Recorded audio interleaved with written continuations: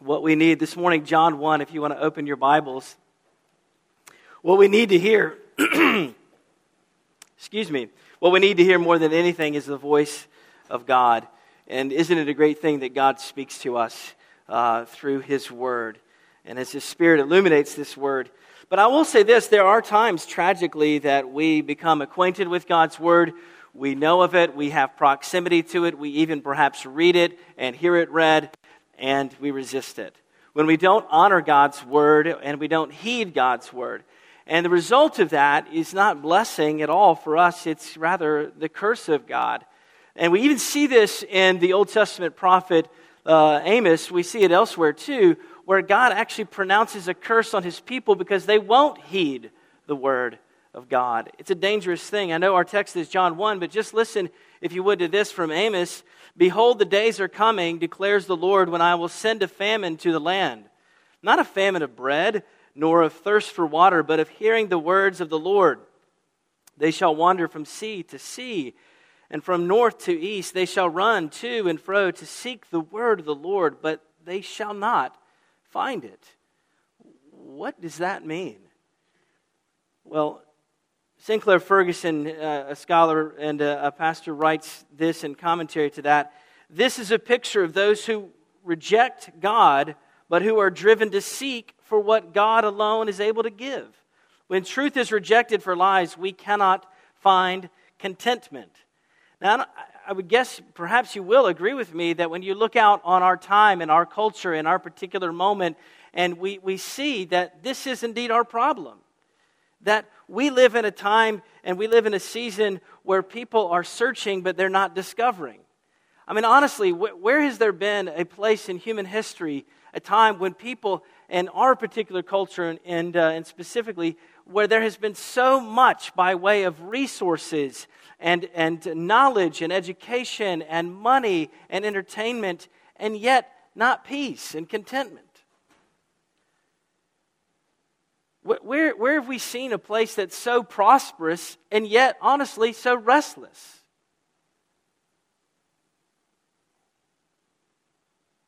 That we're lacking, we're not able to see. Even with all of that, all the abundance of that, we're not able to prize and to perceive and to lay hold of precious things like wisdom and that jewel of contentment. It's actually going to be kind of the focus for a number of weeks as I come back and preach, and it's this, searching for blank in all the wrong places. And we're going to hit on some different themes like joy or hope or love, things that we naturally search for, but sometimes we search for them in the wrong places. And I don't mean this as a critique to people out there somewhere. I'm talking to us, that we ourselves are searching for some of these things, but yet in the wrong place. Now, if you want to know what the right place is, and if you want to go to the right source, I'll go ahead and give you the answer. It's going to be the answer every week we cover this. It was captured actually in, maybe you've heard the story of a pastor who was doing a children's sermon down front at church, and he said, now kids, I want you to raise your hand if you know what the right answer is. He says, what's gray? And it has a tail. He pauses, and he says, and it scurries around in trees. Pause. No one's raising their hand. Raise your hand if you know the right answer, kids, he says. And it really likes nuts, and it's small enough to jump from limb to limb. Finally, one little kid raised his hand, and he said, I know it sounds a lot like a gray squirrel, but the answer has to be Jesus.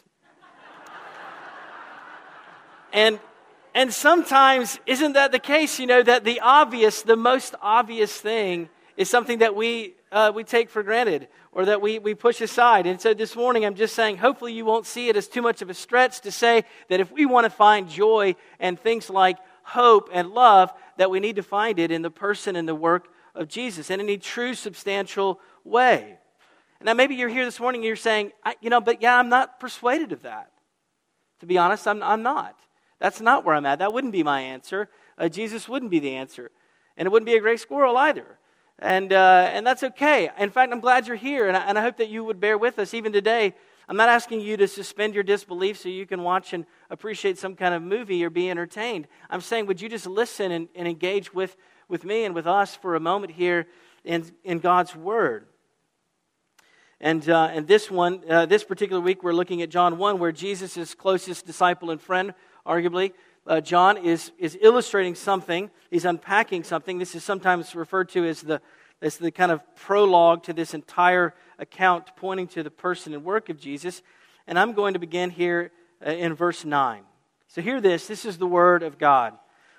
Verse 9, the true light that gives light to every man was coming into the world. Speaking of Jesus here. Verse 10, he was in the world, and though the world was made through him, the world did not recognize him. He came to that which was his own, but his own did not receive him. Yet, to all who would receive him, to those who believed in his name, he gave the right to become children of God. Children born not of natural descent, nor of human decision or a husband's will, but born of God. The Word became flesh and made his dwelling among us. We have seen his glory, the glory of the one and only, who came from the Father, full of grace and truth. Would you pray with me just for a moment? Father, right now we ask that you would grant to us faith, the ability to focus and have some clarity concerning truth. Would you help truth to shine forth so that some of our temptations, maybe, some of our troubles, some of our distractions, even some of our vain ambitions this morning would fade away because of the brightness of Jesus. It's in his name that we pray. Amen. Two important, well, at least interesting people died this week. You may have picked it up on the news. Peng Chang Kuei, he was the creator of General Chow's Chicken, and a guy named Jim Delgado, and he was the maker of the Big Mac. I know this is true because I read it on Facebook. And this very week, this is true, but I consulted other sources. This very week, both of those guys died. I told you these were interesting people. I told you they were important people, okay? And but the interesting thing about it is that they both died at the ripe old age of 98. And what does that tell us? Well, what I've known to be true all along. You've got to eat things like that if you want to live a long time. I actually went to a Chinese restaurant last night and picked up some to-go General Chow's chicken. I just wish that there was some left over for lunch because all of my kids just swarmed in. No, I'm not talking about, it's easy to follow that logic, right? Especially if we like those kinds of things to say, this is the key to longevity and it doesn't matter what you eat. But I'm not talking this morning about nutritional truth. We're talking about absolute truth. The absolute truth is something that is difficult. And quite frankly, a lot of times we're searching for truth in the wrong places, and we find that our truth in our particular life and culture and time is that it's governed so often by public opinion or our personal feelings or our own interest or desires. Oftentimes it's governed by ever-shifting academic theories. And absolute truth, my friends, our culture will say it's not even attainable, it's not even relevant, it is relative. It's not something that even exists that we could find. And in the end, you've even heard this before. Listen, what's right for you is right, and what's true for me is true, and so let's just not worry about it. In the end, you've heard this perhaps from others, is all that really matters is that you're sincere. Right? We don't need to bother with all of these finer details of truth. We just need to be sincere. Well, I don't know about you, but sometimes we have to come to grips with other realities. And there is an absolute truth. And if this afternoon you're on your roof hanging up Christmas lights like I was yesterday, and you think to yourself, hey, I really, truly, sincerely believe that I'm not going to fall. But if you do, let me tell you, gravity doesn't care anything about your sincerity, right? I didn't fall, by the way. But you get the point, right? That there is something that is governing our lives that is absolute truth. And naturalism would say, as opposed to theism, naturalism says that the source of all of life in the midst of the cosmos, we would just reason that we are here. And that natural causes over time are the reason for what we know and what we experience and who we are. But theism says that there is a transcendent God and creator who made the universe. So this morning I just asked you, is truth something that humanity creates, or is it something that God reveals? God, who is the absolute. He is the ultimate object of our very existence. Is he the one who reveals truth? Well, John reinforces that. John definitely reinforces that, and Jesus too, as we'll see later. But the question I really want you to grapple with, even as you leave here today, is this. What is our relationship to truth? What's your relationship to truth? Now, I've got some headings. Here's how I'm going to kind of divide this text up, if you're taking notes. And the first question is this. Who? Truth revealed. Why is the second one. Truth rejected. Third is how. How is truth received? And then the last question is just, so what? What does it have to do? So this first question, who? Truth revealed. John opens his gospel. He talks about earlier in the chapter in verse 1, how Jesus is the Logos, the Word, and how the Word was with God, and that through that Word, God made the world. And it's referring, of course, to the person of Jesus, even though at that time he didn't have a body. But we know that Jesus, verse 3, has eternally existed before the world in its beginning, and he existed as God. And then our focus, verses 9 through 14, the bookends of that, if you look there, are verse 9, the true light, right, is coming. And then what does it close with? That Jesus came with grace and truth. So truth kind of formed the bookends of this short set of verses here. And Jesus is coming with light, both in space and time. That's why we celebrate. Jesus is the embodiment of truth that we rejoice in at this season. And he reveals a lot more to us. There's a great deal that's already revealed just in the general revelation in God's creation that we look out and we see and we appreciate.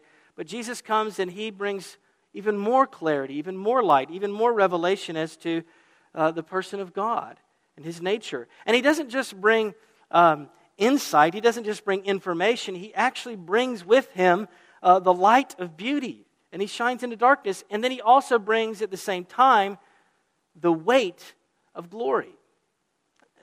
Let me explain what I mean by that. You see, Jonathan Edwards, who was a great philosopher and one of the greatest theologians in American history, he writes this in The Nature of True Virtue. He says, "For as God is infinitely the greatest being, so he is infinitely the most beautiful and excellent. All the beauty to be found throughout the whole creation is but a reflection of the diffused beams of that being who hath infinite fullness of brightness and glory. God is the fountain of all being and of all beauty." And I would add truth, the fountain of truth and beauty. Because then you see there in verse 14 of our text that Jesus reveals even more because we're beholding his glory. Now, that's a whole word that is like loaded springs with meaning and significance worthy of us just meditating on. The glory of God. But let's be honest. And that, by the way, that word glory in the Hebrew is kavod, which literally means the heavy. You get that, right? The weight of that. God's glory. Do you feel that? Do you at any point, have you ever experienced the gravity, so to speak, or the inertia of who God is? I hope so. I have to be honest, though, oftentimes, for me, it's not the weight of God's glory. I find myself, I can feel myself being manipulated and carrying so much, putting so much weight on people's opinions. People's opinions about other things, people's opinions about me. And there are times when I know that when I'm asking questions about truth, in any small way or any personal way, that I'm being governed at times, even controlled by my desires and my imaginations and not what God's truth is. And the weight, if you will, of all of these things.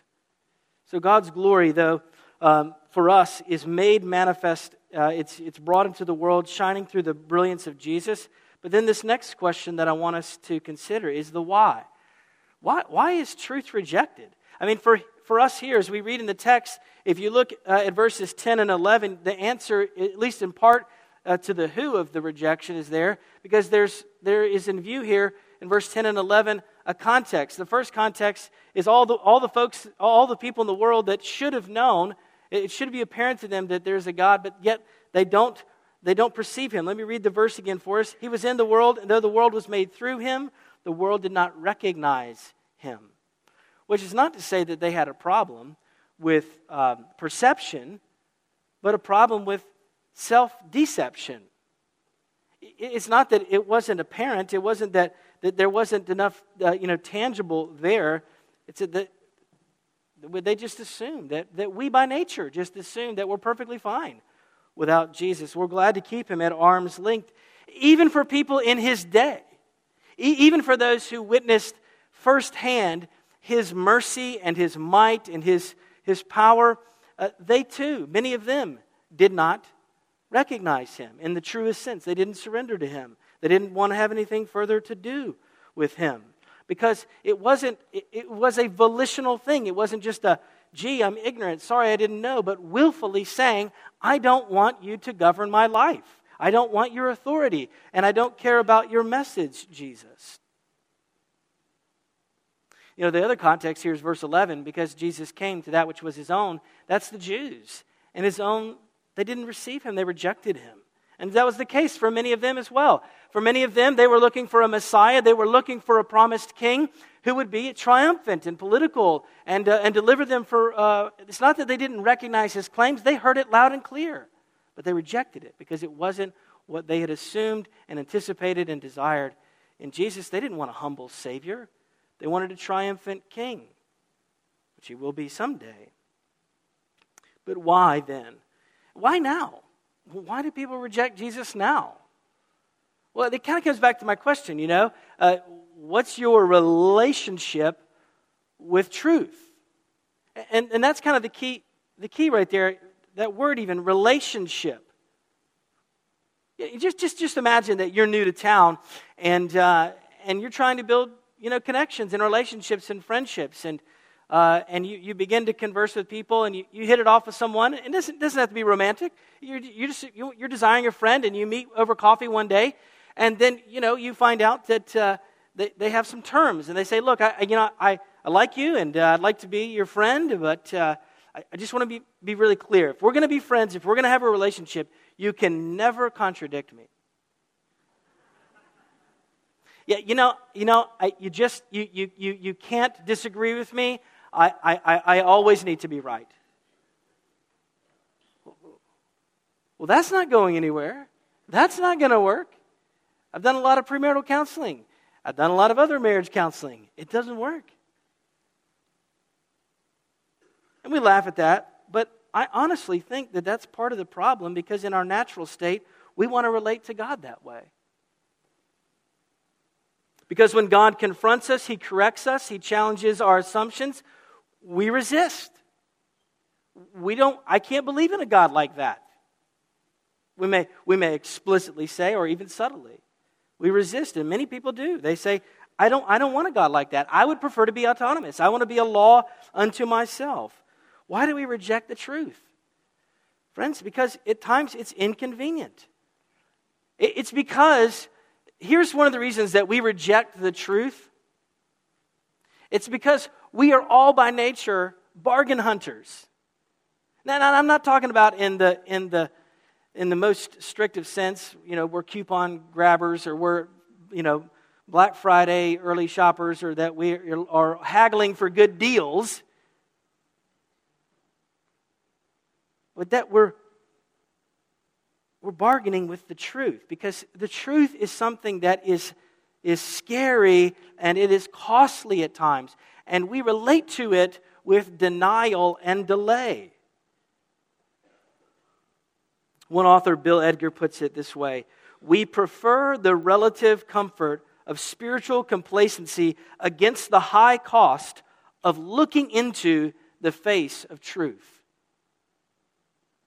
We prefer that. We would prefer to be indifferent or complacent or delay or deny or to distract ourselves than coming to the costly look right into the face of truth. Because sometimes we delay it. We say, you know what, I'll just deal with, we don't altogether deny it. We just delay. We say, I'll deal with the weightier things. I'll deal with all those spiritual matters at a different season of life. And maybe you're a young person here today, and if you're honest, that's exactly what you would say. And I want to say to you, don't bargain. Don't bargain with the urgency of truth.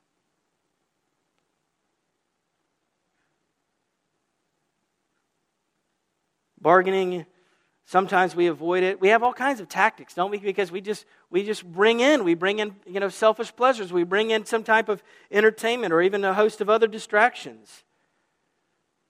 Bargaining with truth. But then when we have to kind of grapple with some form of truth, even in the heavier things, well, then we look for that which is most accommodating. We try to seek out that which is the most convenient, the most that accords with our life and our wants and our desires. This is maybe a silly illustration of this, but maybe you can relate to it, right? You got a big event coming up, a big celebration or something. It's an outdoor vacation or it's an event that involves a large gathering outside, and you really want to go, and you really want this to come off well, and you want there to be, no clouds in the sky, and definitely can't have any rain, and what do? In anticipation of that great big event, well, you turn to the 10-day forecast, which is the most absurd piece of news in the whole wide world. Let's be honest. It has no bearing whatsoever on reality. That's always shifting, right? Oh, but then you look at the 5-day forecast. And then maybe 2 or 3 days out, you're like, dude, this is not looking good. The forecast, of course, in New England, that doesn't mean anything, right? The old saying that I've learned as a Southerner here is, welcome to New England, Don't like the weather? Wait a few hours. But you understand what I'm saying. There are times, let's be honest, when we hear the forecast and we don't like it, and instead of going to weather.com, we go to AccuWeather.com. And we say, what's the forecast on that one? Oh, look, I like this meteorologist. They're saying and calling for only a 40% chance of rain. I'll stay on that forecast. Am I alone in this? Has anyone else done this? That's where we dial in. But if you come, my friends, face to face with the truth of Jesus, and let's be even more specific, the truth, not about Jesus, but the truth from Jesus, it's not cheap, it's not easy, it's not convenient, especially when Jesus speaks with clarity and truthfulness about our lives, about our priorities, about His exclusivity, about our purity, about forgiving and loving our enemies. That's where we come in contact with the costly surrender. Do we resist? Do we reject that? Well, naturally, friends, people search for joy. People say, well, I'm not searching for truth. That's all ethereal, and that's kind of out there. I just want some joy and a little bit of peace. Naturally.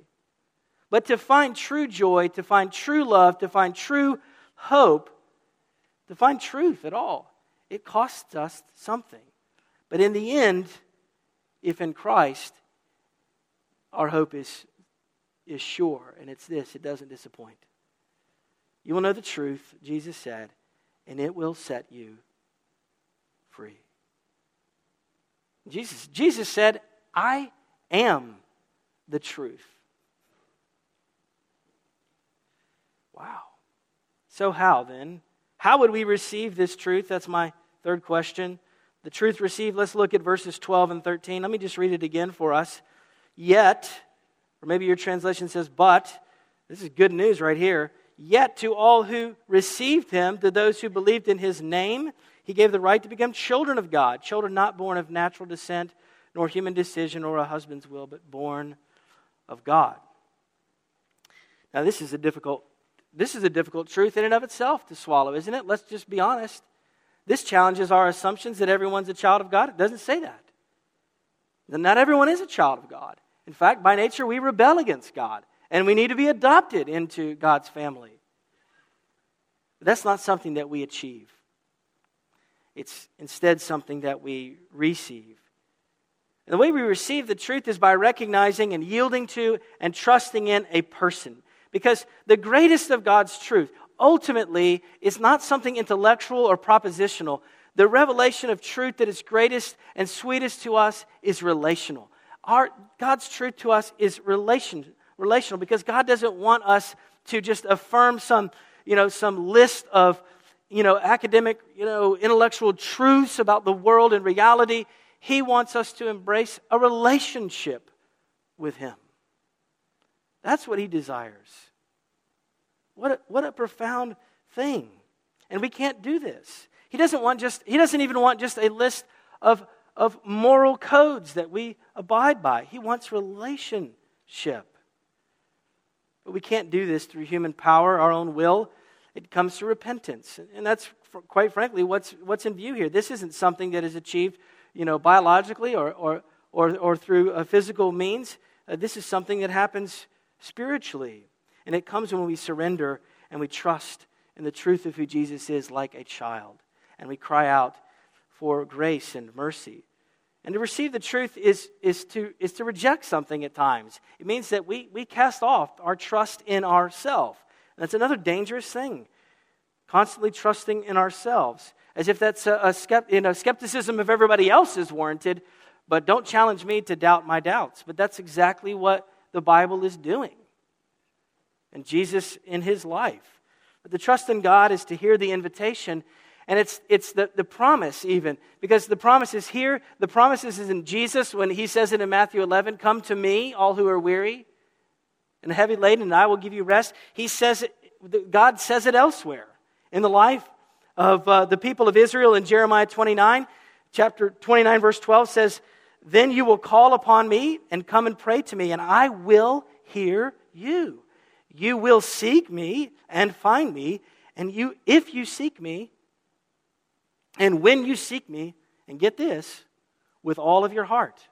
Well, that certainly means that I need to lay aside self and trust him.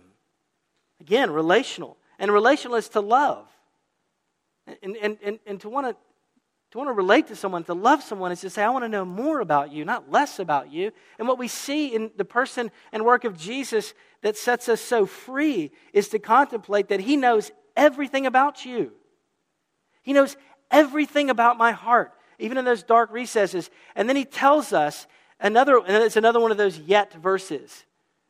But God demonstrates his own love towards us in this, Romans 5:8, that while we were yet still sinners, Christ died for us to redeem us. Christ's love is relational, takes on flesh, and it is sacrificial. All right, so what? Well, the so what? What should we do with this? Well, in whatever way, shape, or form, your conscience and the Spirit of God right now is telling you, receive him. Don't resist. Don't resist him today. Please, if you hear his voice and you hear the truth about what you're supposed to do, who you're supposed to go pursue, what you're supposed to forsake, what you're supposed to concede in humility, what you need to bring into the light. It may cost you, but the truth will set you free. So what? Well, receive him. But also reflect him. And to do both of those, by the way, involves humility. A great deal of humility. To either receive him, as we're commended here, and as we're invited here in John 1, or to reflect him, both of them involve humility. To confess, to concede, you know what? I don't know everything. In fact, I still get it wrong. I can be deceived. I can deceive. I can deceive myself. I need to learn. I need to grow. I'm still searching. And we all also need to have humility to put down and to turn off the noise. The noise, just for a moment. Just for a moment to reflect on God's word. To hear from him truth. Because it's the fountain. It's going to cost us something, but it is the fountainhead. Studying God's word, Pastor Tim Keller says it this way: to learn and digest the word of God requires a fight. We must fight our busy schedules, our distracted minds, our stubborn hearts, and the world's opinion and disdain. It's saying, again and again, I need to learn more truth. And what I discover by God's Spirit, not just by way of revelation, but his Spirit coming and bringing illumination to this word, well, quite frankly, it challenges us. It presses us. But at the end of the day, it comforts us. It comforts us and it calls us to deeper love and deeper relationship. That's part of receiving Him. But again, I said there's two parts of the so what. It's not only receiving Him and continuing to engage in truth, but it's also reflecting Him. Because in this particular chapter, it's talking about Jesus is the true light, and it's saying, you know what? There was a light, John the Baptist it's referring to there, and he was a great reflector, but he was not the true light. And that's what we're called to do. And you're going to have plenty of opportunities to have conversations, and some of you have plenty of opportunities for arguments, with people in your life and all around us. And this is my encouragement to you, and certainly to me, is to remember that we need humility, because even if we're confident that we have the truth, why is it's so obvious, why can't people just see this? Don't forget that God in His mercy revealed Himself to you, and you didn't deserve it. You weren't just so bright and wonderful. No, listen, we need to be reminded that Jesus came, even as we discover truth, and we were so proud that we can discern error. It creates an ethos. It creates a posture of condescension towards other people. So my encouragement in close is this. Don't forget that in the incarnation, Jesus taking on flesh and dwelling amongst us, that He came, verse 14, undeniably, perfectly, consistently, comprehensively, in the most balanced way, in grace and truth. Not just truth, not just grace. Grace and truth. Jesus didn't come into the world to start a culture war. He came to redeem people from darkness and deceit and the anguish of sin. Remember that. In your relationship to the truth and your resistance of it, and mine too, that He came, and resistance in our relationship to people who don't know the truth. Remember, Jesus came full of grace and truth. Do you believe that? Let's believe it together as we pray. Lord Almighty, we thank You for revealing Yourself. We thank You for sending us. We pray You would continue to send Your Spirit even this week and all that lies ahead in our pathway. Would You forgive us? Lord, would You forgive us for the ways that we have avoided the truth by seeking counterfeits, that we have chased after, we've bargained away truth. We've avoided, we've delayed, we've compromised, we've even seared our conscience, we've alienated friends. And we have been, at times, have mercy on us, Lord, we have at times been haphazard or haughty with the truth. Would You protect our hearts and our minds and our lives from the lies of the enemy, that great deceiver. Lord, would You pour out Your Spirit on us anew and afresh today in our hearts, so that we would love You more and seek relationship with You, the God of truth. For it's in Jesus' name that we pray and ask all of this. Amen.